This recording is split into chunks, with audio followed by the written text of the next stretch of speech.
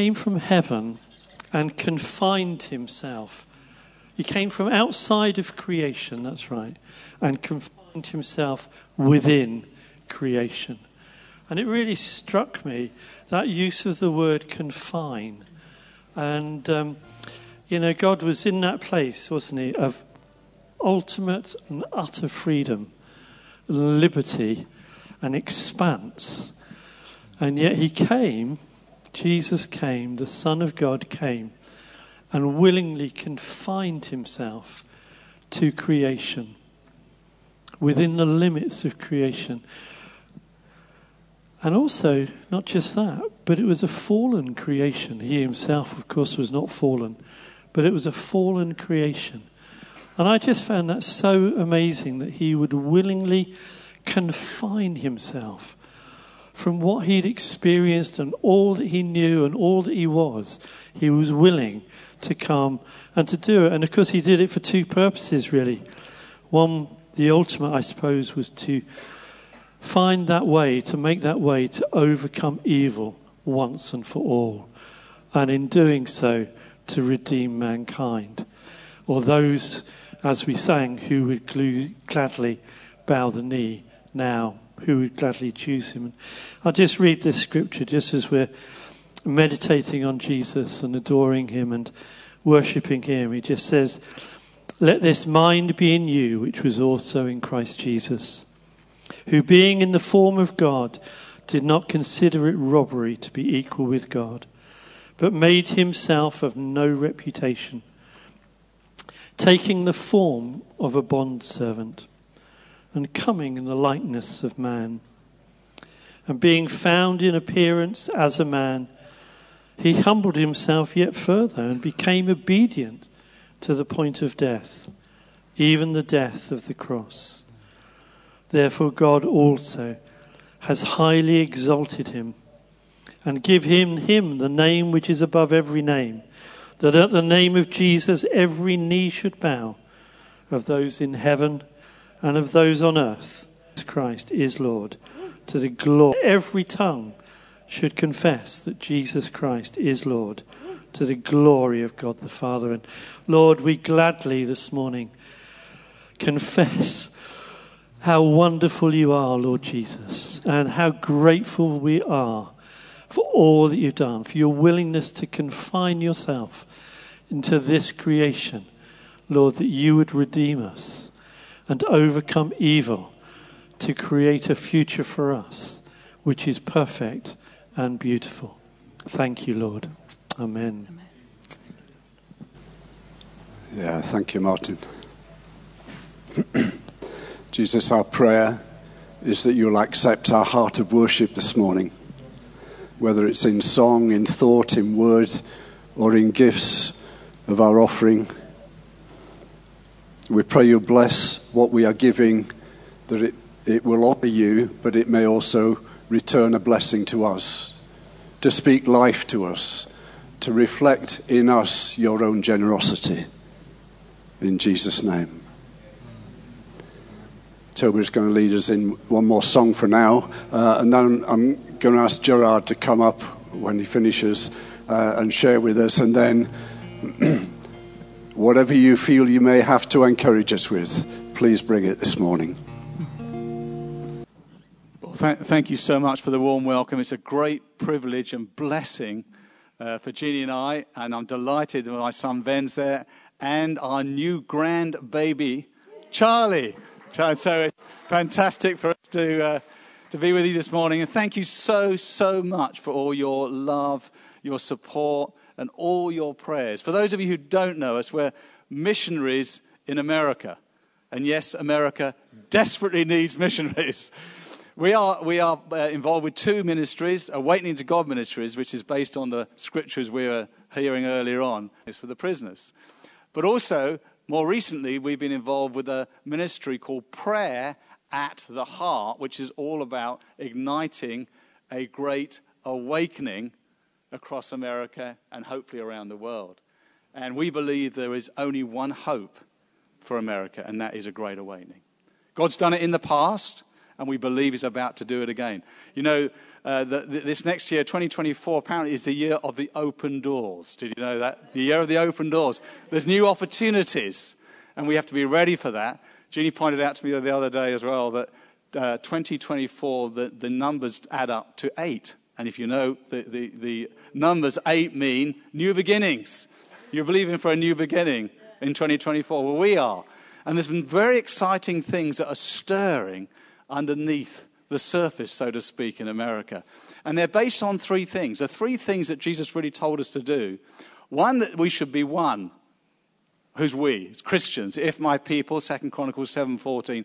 If my people, that's all Christians who know and love Jesus, who will call by my name, so it's all about Jesus, humble themselves, pray, seek my face, I will, and turn from their wicked ways, I'll come and heal their land. So we're basing what we're doing on Scripture. John 17, 20 to 21 to 23.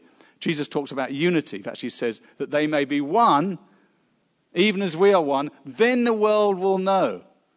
So I shared it with you, Lizzie, or I was with Scripture. In fact, before I went over to America on this calling, 2021, I think I shared it with you, Lizzie, or maybe Martin. I'd had this vision, this is before I'd even heard of Prayer at the Heart, of these angels circling round overhead, like a plane waiting to land. And the Lord said to me, he said, when my people align with my word, it will open up a portal for the armies of heaven to be released. Amen? And we need the armies of heaven in these days, don't we? We need the presence of God to come in a way, like he's done before, to turn the nations around to be worshipping Jesus. One last ingathering of souls. That's what we're believing for. So there's 3 things. One is unity. Secondly is prayer. My house will be known as a house of prayer. And third is the Great Commission, that we should go. That's why we're still here on earth. I don't, many of us can't wait to be in heaven, but we're here on mission, to see precious souls rescued for eternity. Now, unity is very interesting. Recently, the Lord showed me Genesis 11. I hadn't seen it before. I'm sure you all have. But there's a verse in there. Remember, they were in rebellion to God, and they were going to be to build Babel. In the US, they say Babel, so you would excuse me if some of these words slip out. Babel. And they were building with waterproof bricks in rebellion to God. Basically saying, God, you send another flood, we'll be all right. But here's what the Lord said. He said, because they're one with one language, anything they put their hands to, it will not be withheld from them.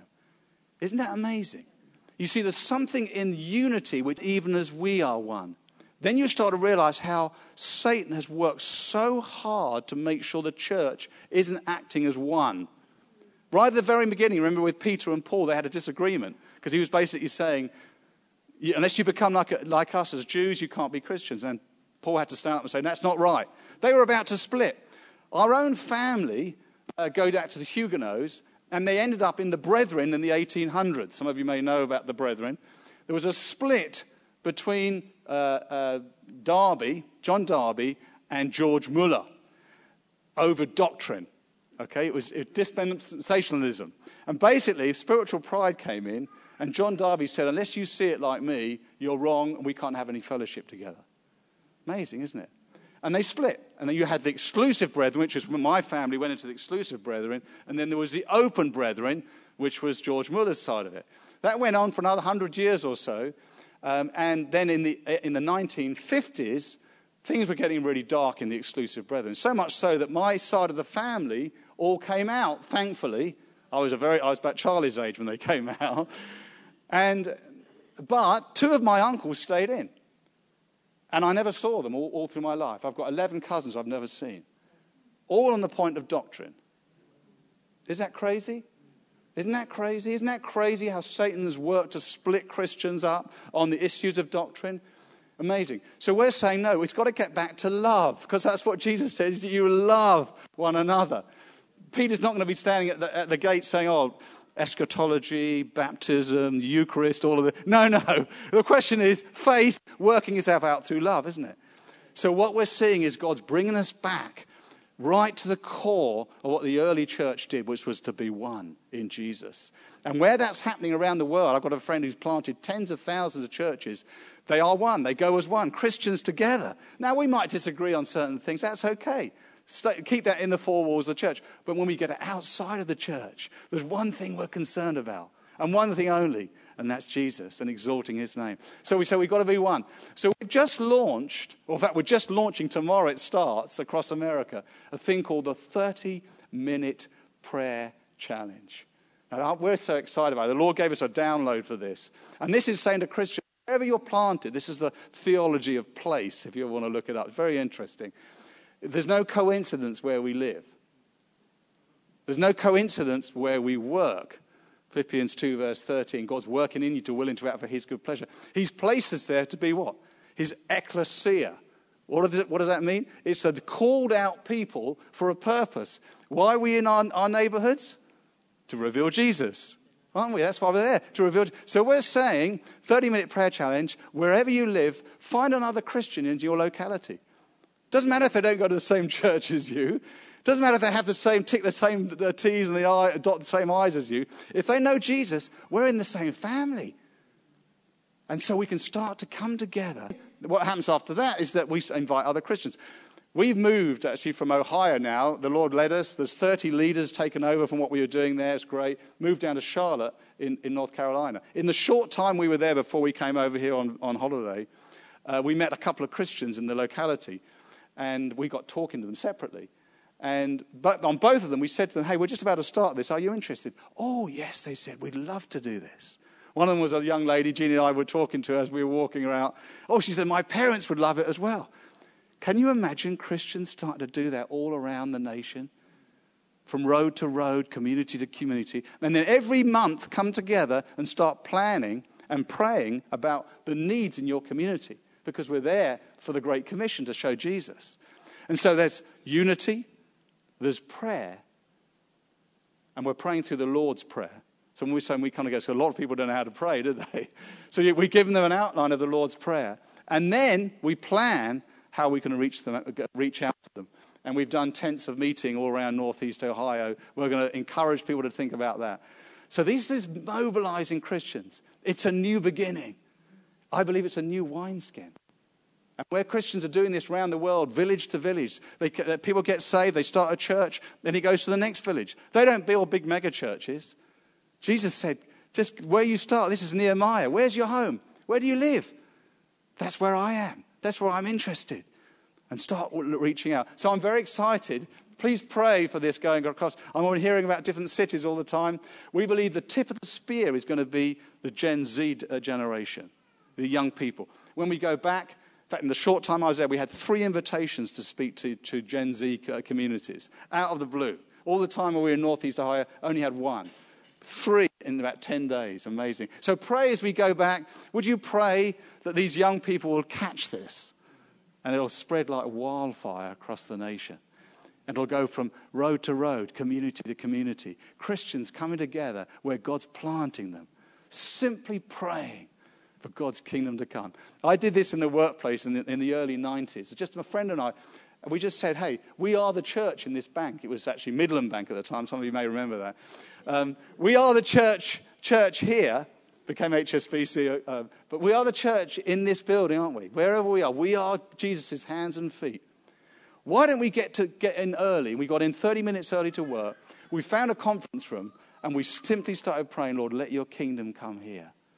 Let your will be done in this place. Let Jesus be exalted. And we saw a mini revival in a very short space of time. Over 100 people got involved. And people were getting saved. Other banks got involved. It was amazing. Just simply starting to pray what Jesus told us to pray. You see, when we align ourselves with what he told us to do, the armies of heaven are released here on earth. Praise God. So I want to encourage you, however you're doing, unity, absolutely key. I don't think it might be, while we're here, is to be linking answer, do you?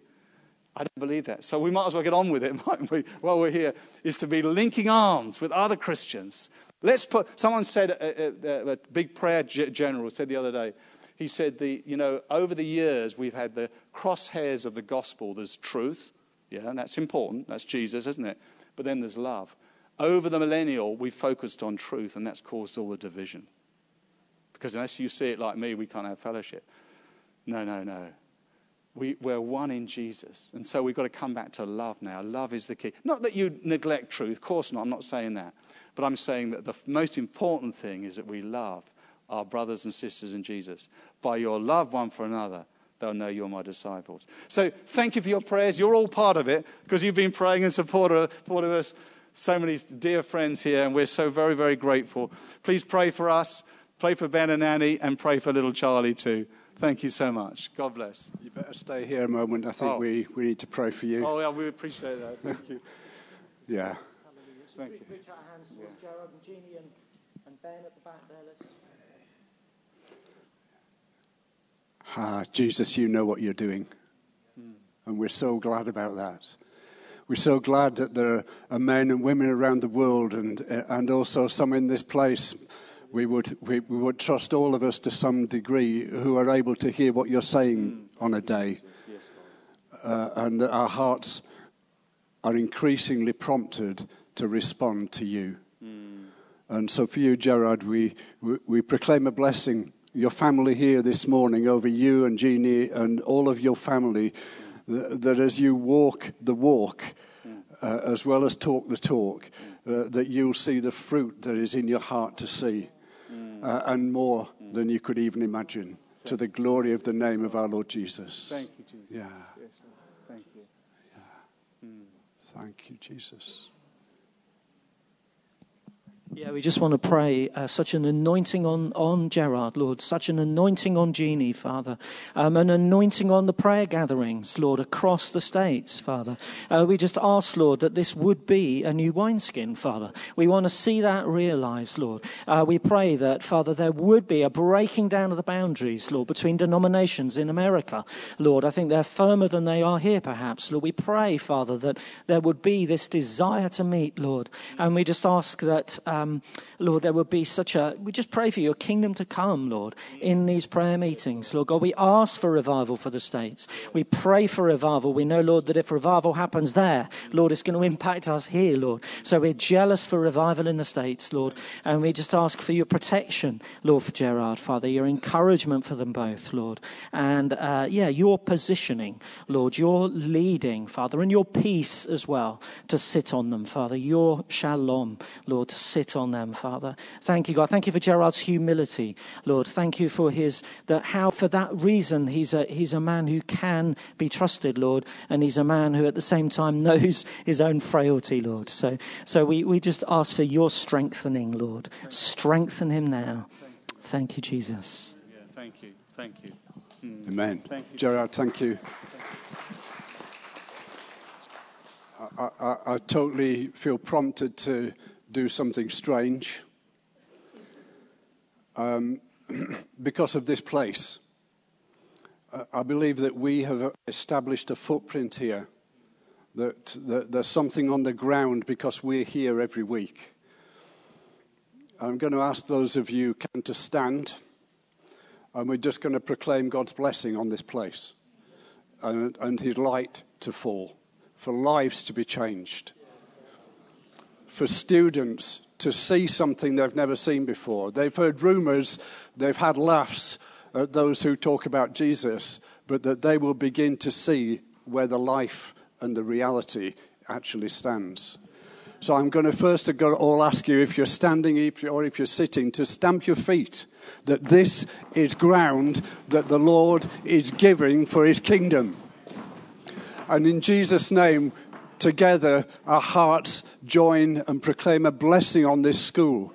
Every room, every corner, every person who works here, who studies here, every person who takes care of the practical details, that there will be a recognizable outpouring of your Spirit in Regis School in the coming days, in this year of new beginnings, 2024, for the glory of your name, Jesus. Amen.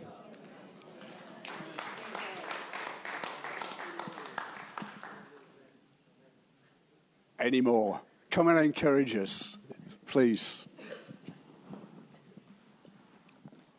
Thank you, Lizzie. It's just quite exciting, really, life. I was sitting in my armchair asking for a prophetic word this morning, Also, I was reflecting on something I'd heard. Liz had sent me a video of a prophet in Australia, I think, Lana somebody. And in it she said that we were passing from Psalm 23, year 23, to Psalm 24. And our name, the Kingsgate Church, is kind of founded around Psalm 24. So while I was sitting in my armchair, I sang in tongues, and then I sang a portion from Psalm 24.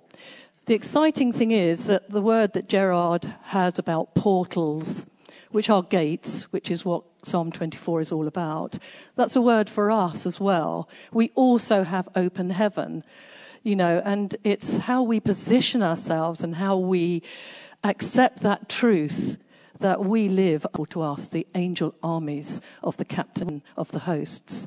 And it's remembering all those things. So I'm just going to try and do what I did in my armchair this morning. So it's out of my comfort zone, but we'll go for it.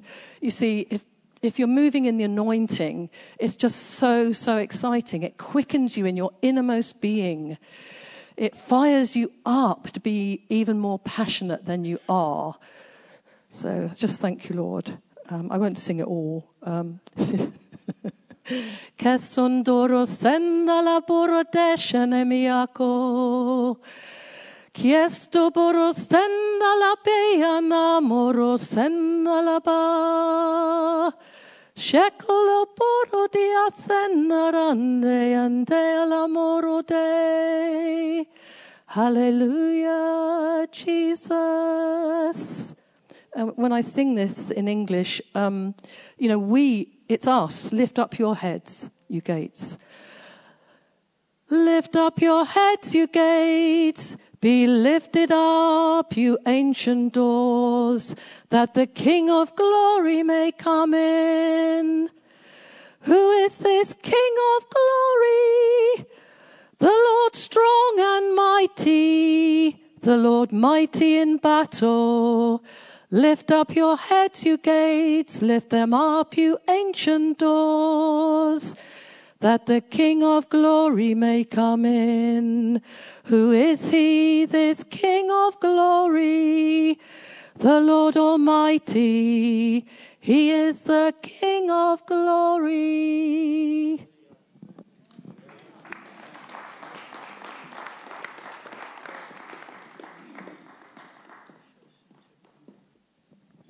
Can you hear me? Right. My grandson came over from Brighton over at the Christmas, and he's been a nurse in Brighton Hospital for some years, and he was in charge of a ward there. But he left, and he went to Macmillan Nursing. And I said to him, why did you move? And he gave several reasons, but one of the reasons was that lots of doctors are leaving and going to Australia and various places. And we know we have the strikes with doctors and all this sort of thing. But I see a vision coming on a white horse, and he pulled me onto the back of him, and we threw through the skies, and we went to Israel. And I saw him healing all these different people there. And he said to me, you can do the same. Now, in the past, we had John G. Lake and people like that. And John G. Lake had what he called healing technicians. And he left them with people, sometimes for a month, but everyone was healed. And I feel that the Lord is calling all of us, ordinary Christians, to step up our ministry for him. And I feel as people are desperate for healing because they can no longer get it from the doctors, they will be drawn to the church. And I think that we, as Christians in this age, are a bit like Esther. We're called for such a time as this. And God is going to do a new thing in the church. And thank you for everything you've said. The Lord sort of... I think it's so good that we from the Elam are now mixing in with you, and it's a sign of what is to come. And I thank you so much.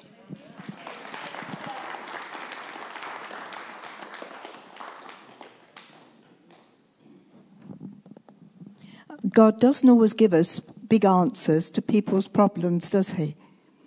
A niece of mine sort of just texted this week and said that she was very distressed because one of her sons was not answering her letters. Can you hear me? It's all right. And I just sort of thought about it. And then I just had to text her back and say, something God put in my heart, but your son knows that you love him. And she texted me back. She said, oh, thank you. Thank you so much. I didn't have to say much.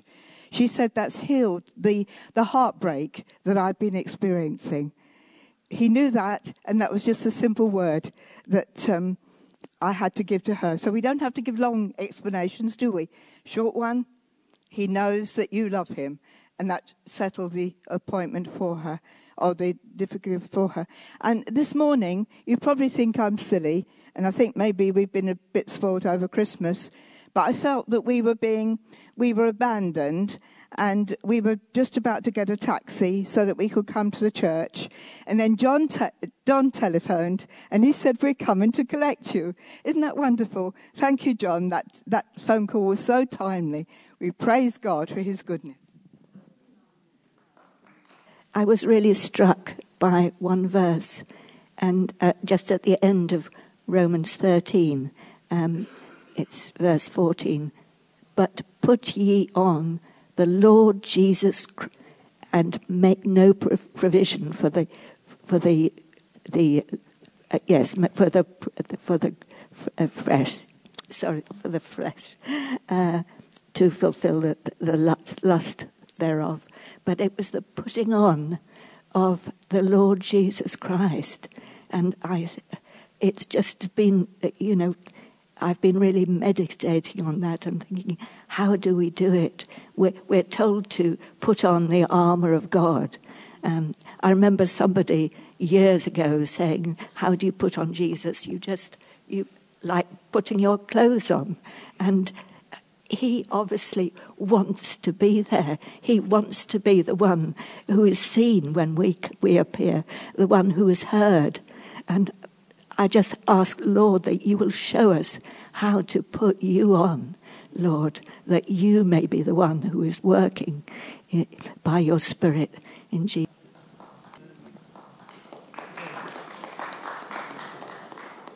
I was really struck by the reading we were doing the very short thing on John for a few days, and there's only one verse each day, which is quite nice to concentrate on. But today's verse was, Jesus said, I'm the way, the truth, and the life.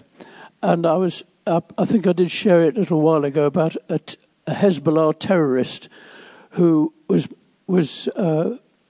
visited by Jesus in his prison cell in Malaysia, I think it was. And Jesus met him, and he said, who are you? And he said, I'm the way, the truth, and the life. And he was really struck by the holiness of Jesus there, and he fell down. He thought he was going to be annihilated. And anyway, he said, but what's your name? He said, I'm Jesus. And he immediately got the revelation, the fact that the way, the truth, and the life, the way is Jesus, a person. The truth is Jesus, a person. And the life is Jesus, a person. And I know we know it, but it was amazing that this chap got this revelation straight away. And it ties along with what Ros was sharing. We know the way. This Hezbollah chap said, as Muslims, we're looking for the way. We're always looking for the way to be better or to be closer to Allah or whatever. But he didn't realise that the way was a person. And the other two as well. So it was really an amazing, an astonishing revelation this chap got, and it's such a powerful clip of someone meeting Jesus, or Jesus meeting him, and of course now he's completely moving in the gifts of the Spirit and helping lots of other folks, and hopefully lots of Muslims getting saved as well. Praise the Lord.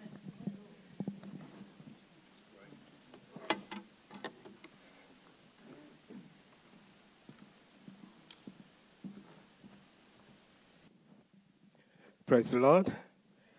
I read a scripture here, the Gospel of John, chapter 14, verse 12. This is Jesus speaking. I read with the NIV. In fact, the text is in red here.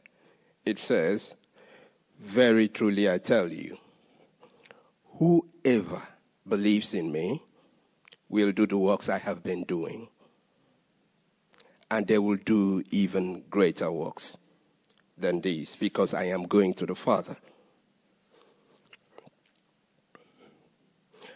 And then in verse 16, he then explains the works that Jesus means by "I'm going to the Father," and what will enable you to do the mighty works that Jesus did on the earth, and even greater works. Verse 16 of the same Gospel of John, chapter 14, it says, "And I will ask the Father, and he will give you another advocate to help you and be with you forever, the Spirit of truth. The world cannot receive him or accept him, because the world sees him not, nor know him."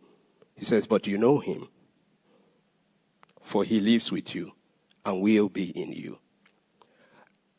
You see, we are in the last minutes or seconds. If you look at the whole chronology of time, we are really in the last pages. And what the Lord is doing, as you could hear from all the speakers today, is that he's releasing equipping the body, the church, to be ready, to be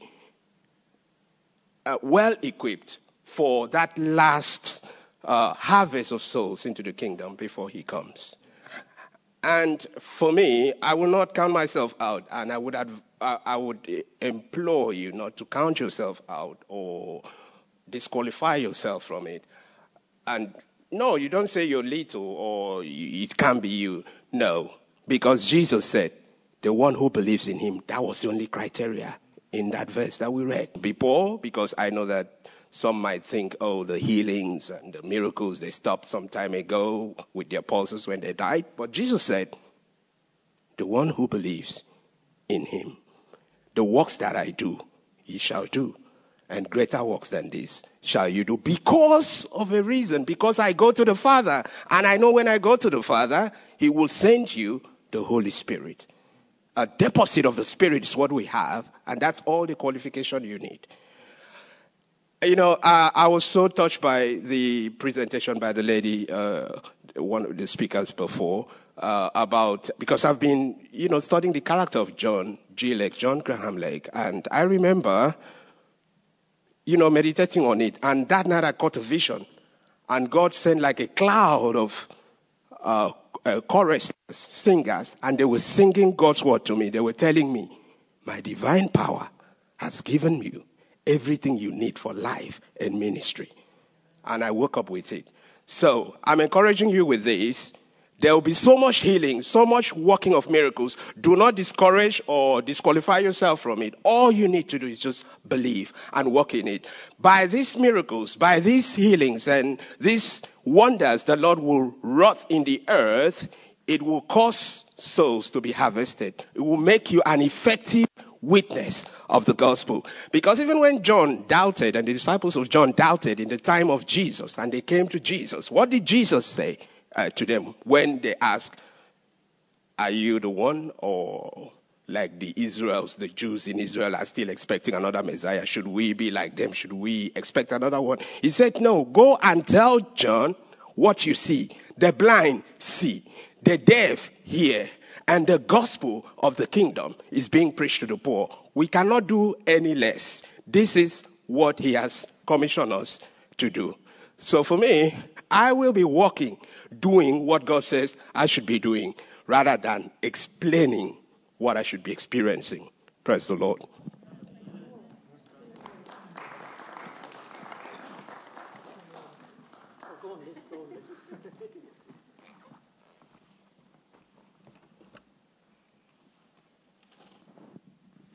So I was struck by what you spoke at the beginning, Martin. And I saw something in the gospel I hadn't seen before. I expect most of you have seen it. And this is when Jesus goes to Nazareth to preach. And, it's a hostile environment for him because it's his hometown. And we know that in our home we tend to be under a bit more hostility. So he was handed the scroll, of Isaiah. I wonder if he could have been handed any scroll, but he was handed the scroll of Isaiah. And it says, the Spirit of the Lord is on me. And so it goes. And I bet he didn't just say, the Spirit of the Lord is on me. I bet the Spirit of the Lord is on me. He's spoken big times, which always kind of makes you think Father, Son, Holy Spirit. And then curiously, he sits down. Now, how many preachers do you know starts a preach and then go and sit down? Well, it's just not like that, is it? So, but I hadn't seen that it was a kind of reason, because he had a mission to come and accomplish, and then he sat down at the right hand of the Father. And, he's done the job, as it were. We are, the way to salvation is open. And it also says, the eyes of everyone in the synagogue were fastened on him. And I think that, there's this pause in time where our eyes are fastened on Jesus. And, he hasn't finished because he's coming back. So there's this pause I hadn't seen before. And, and he ends up saying, this scripture is fulfilled in your hearing. So for all of those who already knew that, it was a revelation to me. So thank you.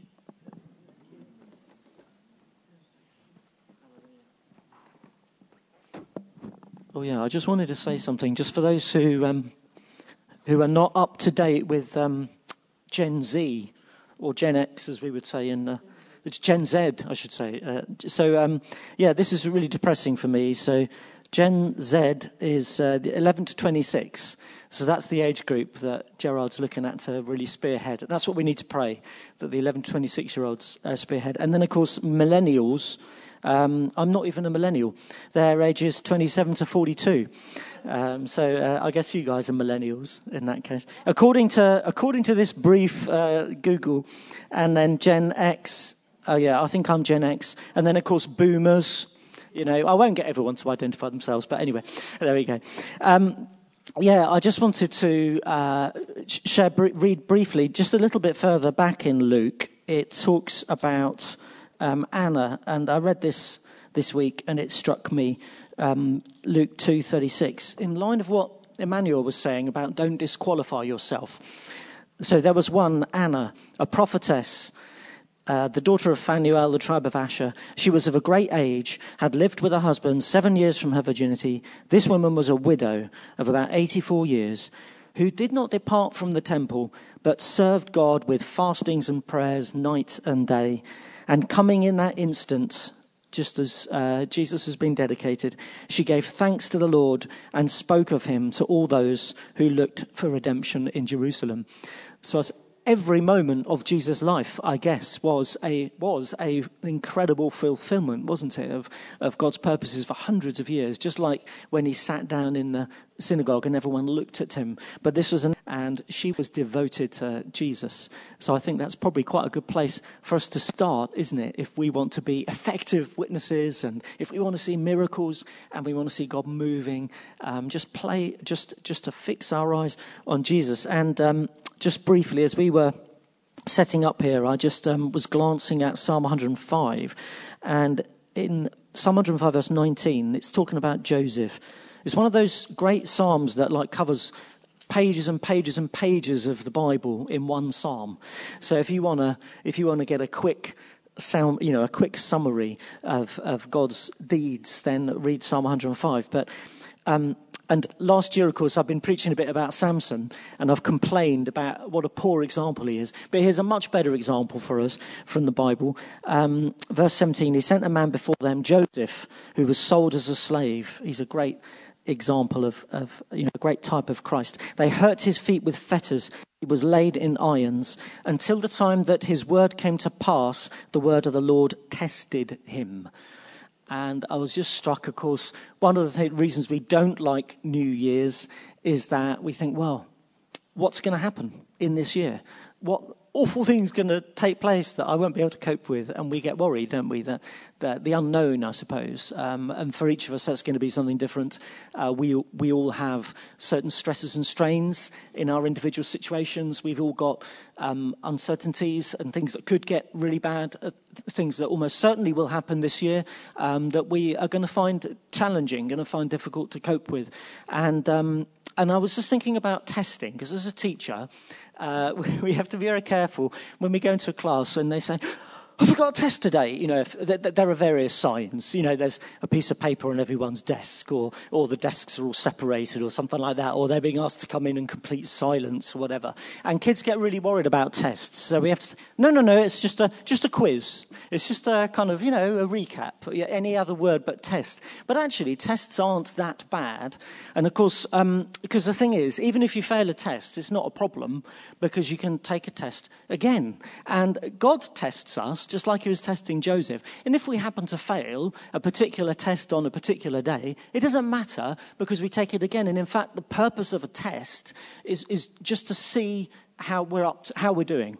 It's to see what our caliber is. For example, as running, we've got running friends here today. I went running mid-Christmas, and I got out the door, and it wasn't long before I thought, I've eaten too many mince pies. It was really tough. And I thought, well, I was thinking I was going to run 8 miles, but actually, and as I kept going, I thought, no, 6 will do, no, 5 will do. The distance went down. I thought, well, at least I got out of the door and ran. And so it was a test, and I didn't completely fail the test, but it was a little bit of a struggle, and that's the purpose of tests, to just see where we're at. And so God will probably do that this year for each of us. He'll probably see where we're at. He'll give us a little test. And at the time, we'll think, this is it. The chips are down. For his purposes, like Emmanuel was saying, like Gerard was saying, God is moving. These are the last days. And we should kind of be pleased when we get a little test. Joseph came through his test with flying colours. Hallelujah.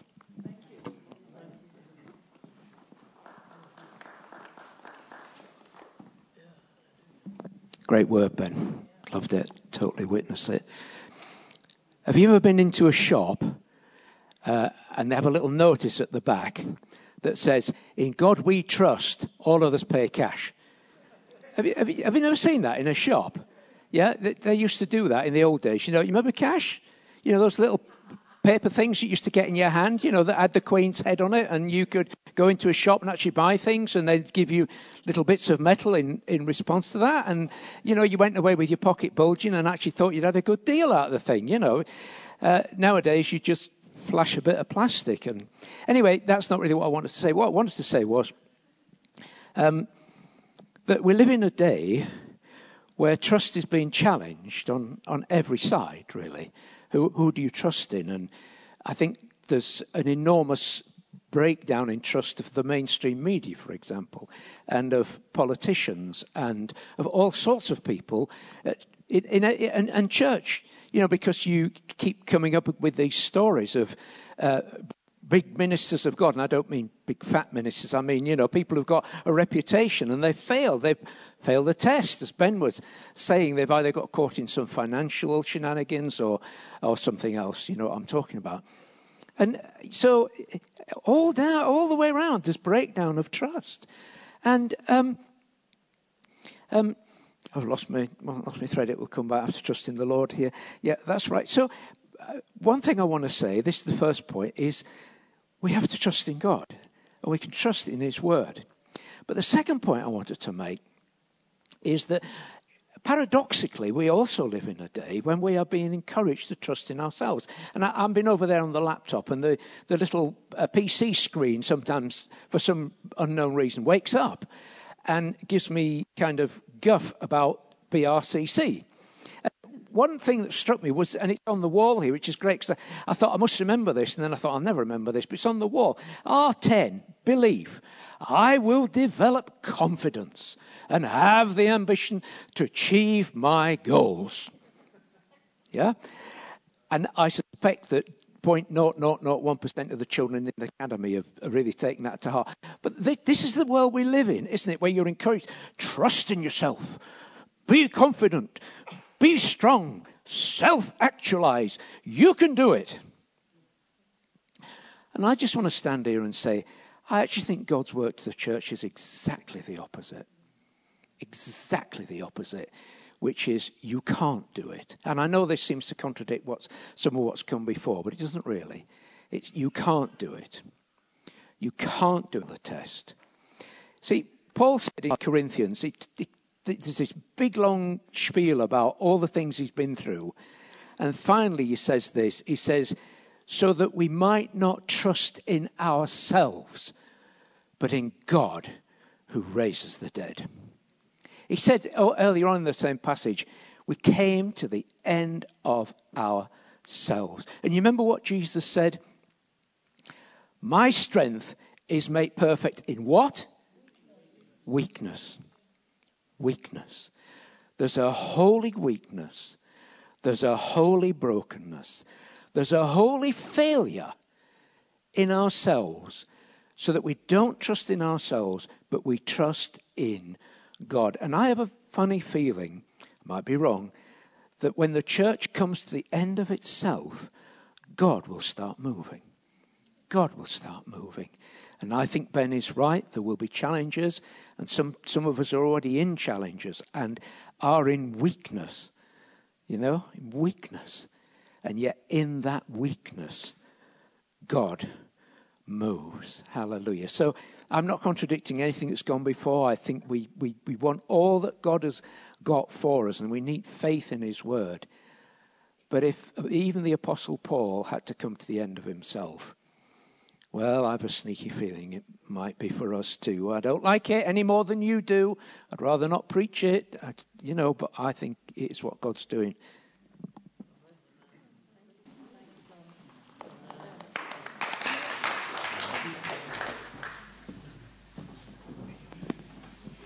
Thank you, John. It gets complicated, doesn't it? I think the complication sometimes comes from, well, who is it who's testing me anyway? And quite often we either blame the devil or we blame God, and we quite often forget that actually it's just life. And the test is, do I believe that he is still with me? No matter what life is doing. And then on days when he tests me, he's usually given me the equipment to win the test. But I've got to get it from him, because I usually don't have it in myself. I'm a bit dim that way. And on days it's just as well. We've had a great encouragement this morning. I hope everyone's encouraged in one way or another. That we are anticipating new beginnings. So let's keep our eyes looking for it, and as to where our little doors of opportunity may be. Like Lizzie said, they're going to just pop open here and there, and if we're looking, Father, help us. We're going to sing one song to finish, and then we've still got coffee and things at the back. Lovely, thank you. Thanks to everybody who's helped. John's waving his hands to say, chairs are staying out. Oh, there's the notice. There's in a song for us to close as we go. I would love to. Grand.